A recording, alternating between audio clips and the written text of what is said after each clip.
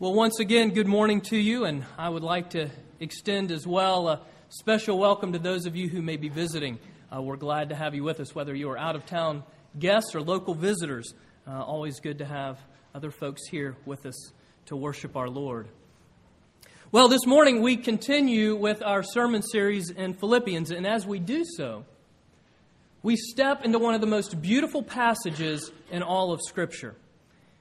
If the Bible were an art gallery, this piece of art would be one of the top 2 or 3 works in the entire gallery. This masterpiece that we are about to gaze upon is an amazing portrait, a portrait of God. A portrait of God entitled Humble Exaltation, by the divine artist himself through the paintbrush of the Apostle Paul. Now, as any art appreciator knows, one viewing of a work of art is not enough. You can come before a masterpiece, but you need to look at it over and over and over again. A mere glimpse at the enormity of that art piece's beauty is just not enough. But still, a glimpse is enough to move a heart. It is enough to change a person. And so we come to our text today, Philippians chapter 2, verses 1 through 11. If you're using the Pew Bible, it's found on page 980. But before we hear God's word from Philippians 2, let's take a moment to pray. Heavenly Father, we come to you once again, thanking you for your word, which is life to us. And we thank you that you are a God who is at work within us by your Spirit, taking that word and working it deeper and deeper into our lives. And we pray that you would do that afresh this morning. That you would open us to your word and your word to us. That we would catch a glimpse of your beauty and majesty. And that in doing so, by your grace, you would change us. And we ask all these things in Jesus' name. Amen. Now hear the word of God from Philippians chapter 2, with verse 27 of chapter 1 as an introduction to our passage. Only let your manner of life be worthy of the gospel of Christ, so that whether I come and see you or am absent, I may hear of you, that you are standing firm in one spirit, with one mind, striving side by side for the faith of the gospel. So, if there is any encouragement in Christ, any comfort from love, any participation in the Spirit, any affection and sympathy, complete my joy by being of the same mind, having the same love, being in full accord and of one mind. Do nothing from rivalry or conceit, but in humility count others more significant than yourselves. Let each of you look not only to his own interests, but also to the interests of others. Have this mind among yourselves, which is yours in Christ Jesus, who, though he was in the form of God, did not count equality with God a thing to be grasped, but made himself nothing, taking the form of a servant, being born in the likeness of men. And being found in human form, he humbled himself by becoming obedient to the point of death, even death on a cross. Therefore, God has highly exalted him and bestowed on him the name that is above every name, so that at the name of Jesus every knee should bow in heaven and on earth and under the earth, and every tongue confess that Jesus Christ is Lord, to the glory of God the Father. And this is the word of God. Well, before we get into our text, I want to take a moment to set the context for us. And as you have just heard, Paul has exhorted the Philippians to stand firm in one spirit, with one mind, striving side by side for the gospel. And then echoing Jesus' high priestly prayer in John 17, Paul emphasizes that unity in the body of Christ is essential for our witness. Unity in the body of Christ is an essential piece of living out the gospel. Well, for one, the gospel is a message of reconciliation and peace with God. So how can a watching world be persuaded that Christ reconciles us to God when we're not reconciled to one another? Also, disunity always turns a fellowship in on itself. And in those times, we end up wasting so much time and energy and resources as we devour one another through conflict that is not responded to biblically in grace. Not that we don't have any conflict, but it's when we don't respond to it through the grace of our Lord. Now, later in his letter, Paul will single out two individuals who are at odds with each other. But here he begins to address these tensions that he knows exist within a fellowship of believers that he loves, that he cares for so deeply, that he's already told us he has the affection of Jesus Christ for. And so in the opening verses of chapter 2, Paul explains that unity is founded on humility. And then he breaks into song. He launches into that famous passage holding the magnificent portrait of Christ as the source and model of true humility. So this morning, as we survey this work of art, we are going to note three things: a posture, a problem, and a person. A posture, a problem, and a person. So first, a posture. Picking back up with verse 2. Complete my joy by being of the same mind, having the same love, being in full accord and of one mind. Do nothing from rivalry or conceit, but in humility count others more significant than yourselves. Let each of you look not only to his own interests, but also to the interests of others. Well, when asked to list the fundamental principles of the Christian life, the great church father Augustine gave a list of three fundamental principles of the Christian life. He said, first, humility. Second, humility. And third, humility. I think you get the point. To have the genuine unity that as the body of Christ that Paul is calling for here, humility must be the foundation. But if we think about the Roman culture that was influencing Philippi at the time that this letter was written, humility was really not a value that culture embraced. And I think if we were to talk about it now, most would agree that the value of humility is really not embraced all that much in our American culture either. Now, we like humble people, but we just don't want to be those humble people. I mean, you've probably had a job interview, and if you've ever been trained at all in how do you give a good job interview, you know you've got to be prepared for the questions about your personal strengths and weaknesses. And of course, you know, when you get to those weaknesses, you throw out things that, well, if you just look from a slightly different angle, it really could be a strength. You know, I struggle a lot with pride. Very proud of my work. I bet you want me to work for you. But strengths and weaknesses, job interviews, humility just doesn't make the cut. You see, humility from a worldly perspective, we often think of it as synonymous with being weak, having no backbone, being timid. But from a biblical perspective, humility is a place of true strength. It is from the depths of this strength that one is able to be truly secure, truly confident. It is from the depths of this strength that one is truly freed to look away from self and to actually love other people. Now, this isn't the only place that Paul writes about unity and speaks about humility as a part of that unity that we are called to. His letter to the church at Rome, he writes this in Romans 12. For by the grace given to me, I say to everyone among you, not to think of himself more highly than he ought to think, but to think with sober judgment, each according to the measure of faith that God has assigned. For as in one body we have many members, and the members do not all have the same function, so we, though many, are one body in Christ, and individually members one of another.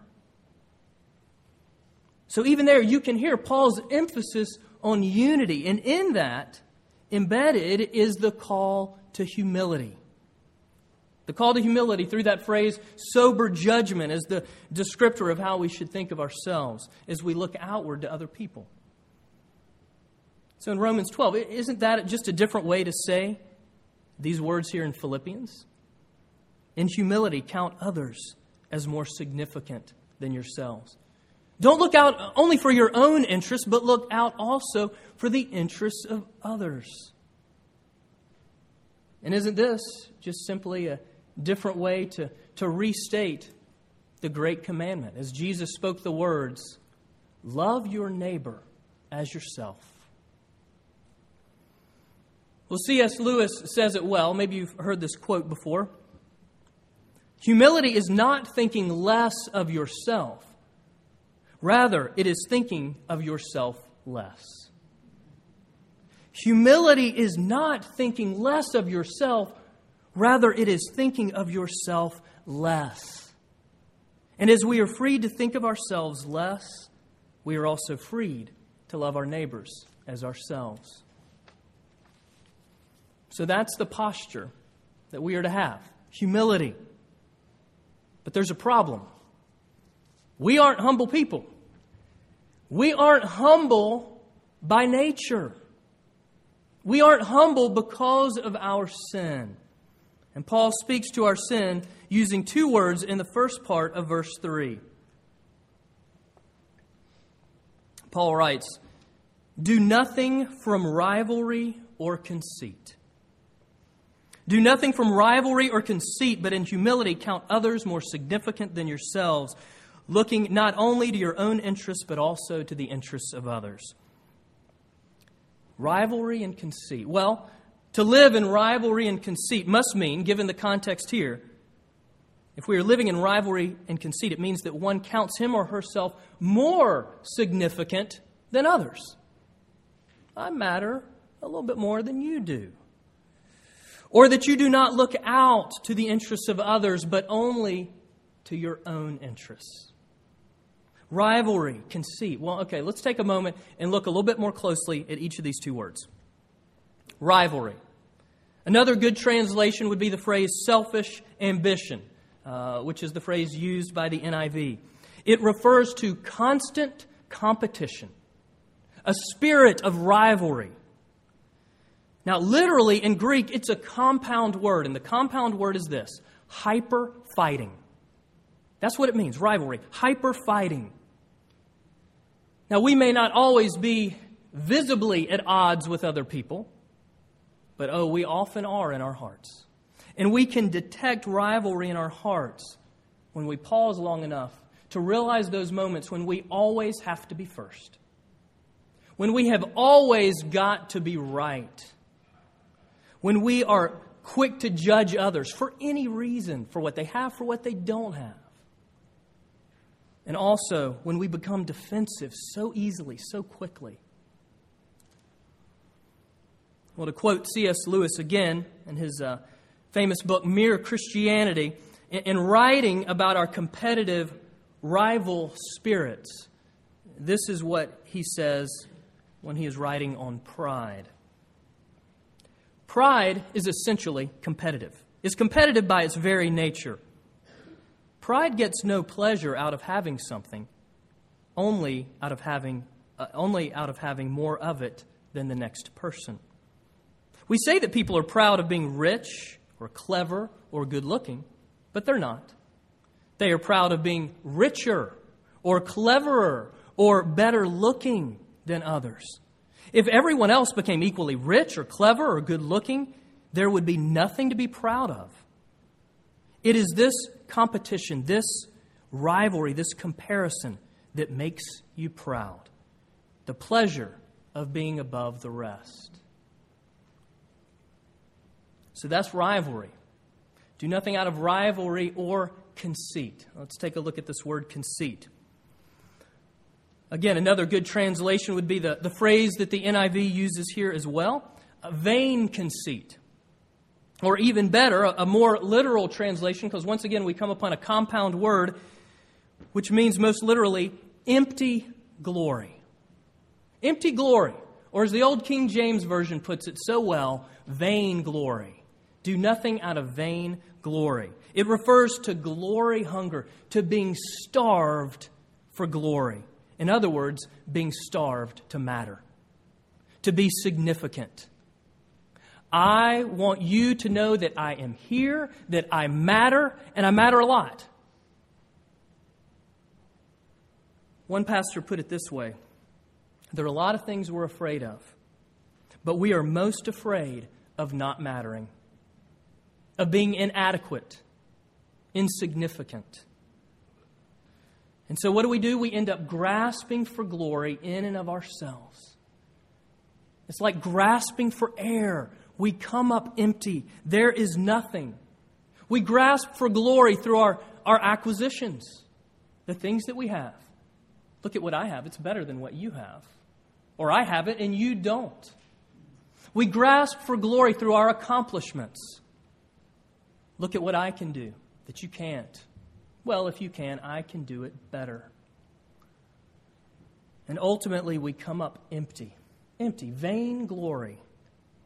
Well, here's a reflection on this empty glory from someone who has made it big, who has it all in the eyes of the world. And she writes, I have an iron will, and all of my will has always been devoted to conquering some horrible feeling of inadequacy. I'm always struggling with that fear. I push past one spell of it and discover myself as a special human being of worth. And then I get to another stage. And I think I'm mediocre and uninteresting and worthless. And I have to find a way to get myself out of that again and again. My drive in life is from this horrible feeling of being inadequate and mediocre. And it is always pushing me and pushing me and pushing me. Because even though I have become somebody, I still have to prove that I am somebody, that I matter. My struggle has never ended, and it probably never will. I still have to prove that I am somebody, that I matter. My struggle has never ended, and it probably never will. Those words come from the memoirs of Madonna, written about 15 years ago. Now, how often do you get a sermon with C.S. Lewis and Madonna quoted in the same breath? So rivalry and conceit, they will ultimately kill us. Individually, they will kill us as a community, as we selfishly compete to outdo one another in a vain grasping for empty glory, personal glory. But I hope what we are hearing and what we are beginning to realize more and more is that our souls were made for something much bigger than ourselves. You see, we were created for glory, just not glory in and of ourselves. We were not created for this empty glory of self-serving, selfish ambition. No, we were created for a greater glory that is on display in a particular person in this passage. We were created for a glory that is self-giving in love and humility.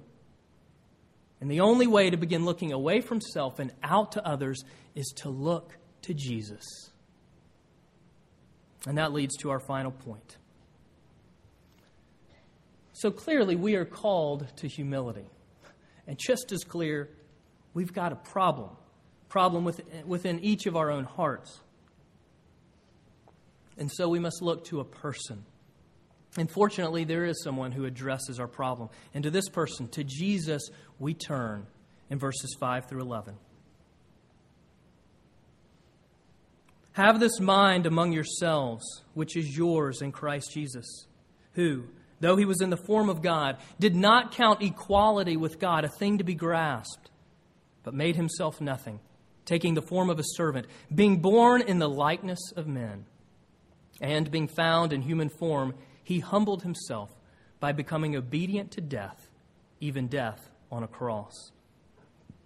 Therefore, God has highly exalted him and bestowed on him the name that is above every name, so that at the name of Jesus, every knee should bow in heaven and on earth and under the earth, and every tongue confess that Jesus Christ is Lord, to the glory of God the Father. Well, again, this brief passage, just these few verses, widely considered one of the top 2 or 3 masterpieces in the art gallery of Scripture. So much is said in only 7 verses. In fact, a couple of the commentaries that I looked at this past week dedicated 40 and upwards of 50 pages just to these 7 verses. And then I came across a book on Philippians, a book of 364 pages. And of those 364 pages, the number that were committed to unpacking and understanding these 7 verses was 364 pages. And we're going to get less than 10 minutes with these verses. 10 minutes to glimpse the beauty. But remember, even a glimpse at a masterpiece is enough to change a person. And it should work in us a yearning to glimpse again and again, to sit before the masterpiece, the beauty, and to be changed by it. Well, Paul's basic point is this, simple yet profound, and I quote Hebrews 12:2. Let us fix our eyes on Jesus, the author and perfecter of our faith, who for the joy set before him endured the cross.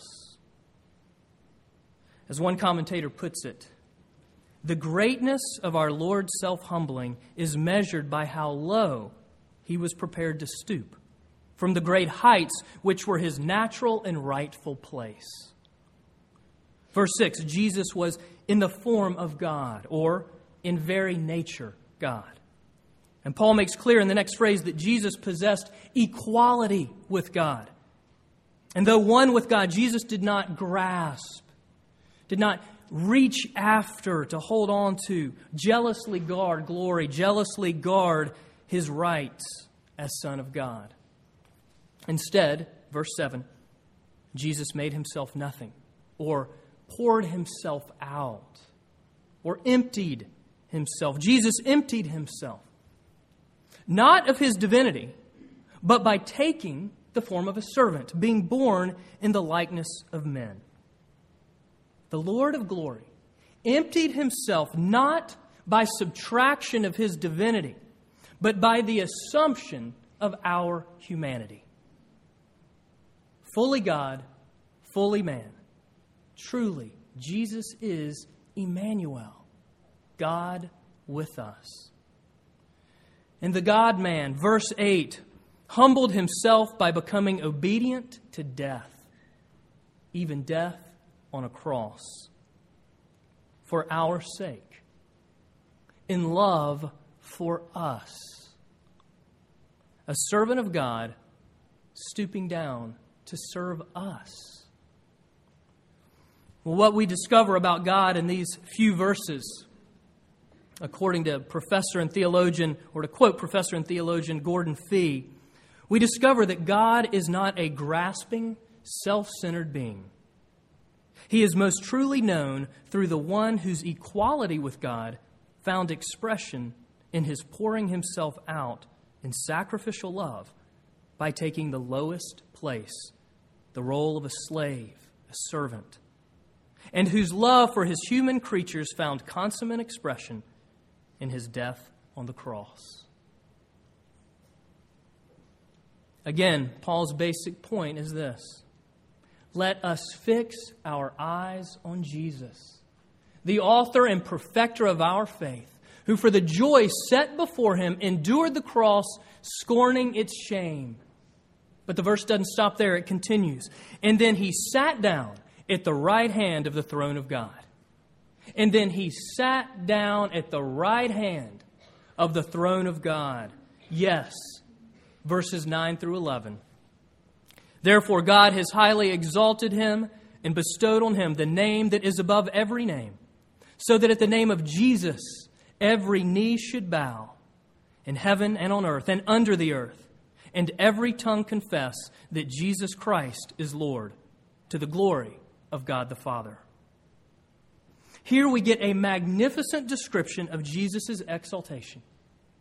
Jesus has returned to the head of the table. He has been welcomed home to his rightful place of special honor. Verse 9, God has highly exalted him and bestowed on him the name that is above every name. This is Jesus, Savior and Lord. In the words of hymn writer Graham Kendrick, this is our God, the servant King. So yes, let us fix our eyes on Jesus. And you see, as we look to Jesus, we are freed from the bondage of self. And as we look to Jesus, we are freed to love others in self-giving humility. But I need to be personal for a moment. This was a hard text for me to be in this week. I wrestled with it a lot. In fact, I often felt wrestled to the ground by it. And I got to the point, one day somebody was over at the church, asked how I was doing. I said, I'm not doing well at all. I'm discouraged. I don't like this passage right now because I am feeling so exposed. Because I could see so clearly a picture of Jesus in His beauty and His perfection, His love for me and His love for you. Humble, self-giving. And yet my heart was being exposed. Because sure, there are glimpses of that in my life. But I know that deep down there are places that are self-serving. That are out for me. Oh, I may serve you, but there's some advantage that I am getting. Those hard places where I am not humble. On the one side, I'm very proud. On the other side, very insecure. And I was discouraged. And so this friend prayed with me. And I began to look at Jesus again. And that's the good news. Because you see, as we look to Jesus, we also see who we are becoming. Who we are becoming by faith. We look to Jesus and we see the one that we are being conformed to look like. And we can rejoice knowing that His Spirit is at work in us, just as Paul declares in Romans 8, conforming us to the likeness, to the image of Christ. And we can be sure and certain that He who began a good work in us will carry it on to completion until the day of Christ Jesus. That is good news. And that is true glory. A fellow pastor was officiating a wedding a few years ago. And as usual, the groom was standing up front with his pastor. Of course, they were flanked on either side by the wedding party. And then there's that great moment in all weddings. The doors in the back flew open. And the bride in her beautiful dress was entering into the worship area. Now, one of the great things about doing a wedding for a pastor is that he's standing right beside the groom. So not only does he get to look straight down the aisle like he is looking, but he can turn and see the groom just a few inches away, see his face light up as his bride enters the room. Well, this groom turned to the pastor, full of excitement, said, "I'll be right back." And he took off down the aisle after his bride. How would it change you to truly believe that that is God's posture toward you? How would it make a difference in your life to know that that is God's joyful and expectant and loving posture toward you? Well, you should believe it because it's true. Jesus left His place of glory to come running after us, coming down to us. Jesus gave up His glory so that we could gain glory. Jesus emptied Himself of glory so that we could then join Him and be filled with glory. This is true glory. And this is true love. A love that is amazing, that is perfect, that is beautiful, that is transforming. And also a love that is not always comfortable. You see, to be loved like this is both humbling and exalting. Because at the cross, when we come to the foot of the cross, you see that you are radically fallen due to sin. You're exposed. Your life is laid bare. All those things that you are grasping for, nothing. But also, at the cross, you see that you are infinitely exalted through faith in the God who loves you. We come to the cross with nothing. But at the cross, we receive everything. We receive true glory, true significance. We really matter because of Jesus. And the call to humility is ultimately a call to Jesus. To trust Him, to follow Him, to look to Him. So, let us fix our eyes on Jesus, the author and perfecter of our faith. Please pray with me. Oh Lord, how we thank you for this good news. That you would run after us. That you would empty yourself that we might be made full in you. And we don't understand it all, but we know it is true, and we ask that you would convince our hearts more and more. For you are the high and exalted one. And we thank you for your love of us. May it change us. In Jesus' name, amen.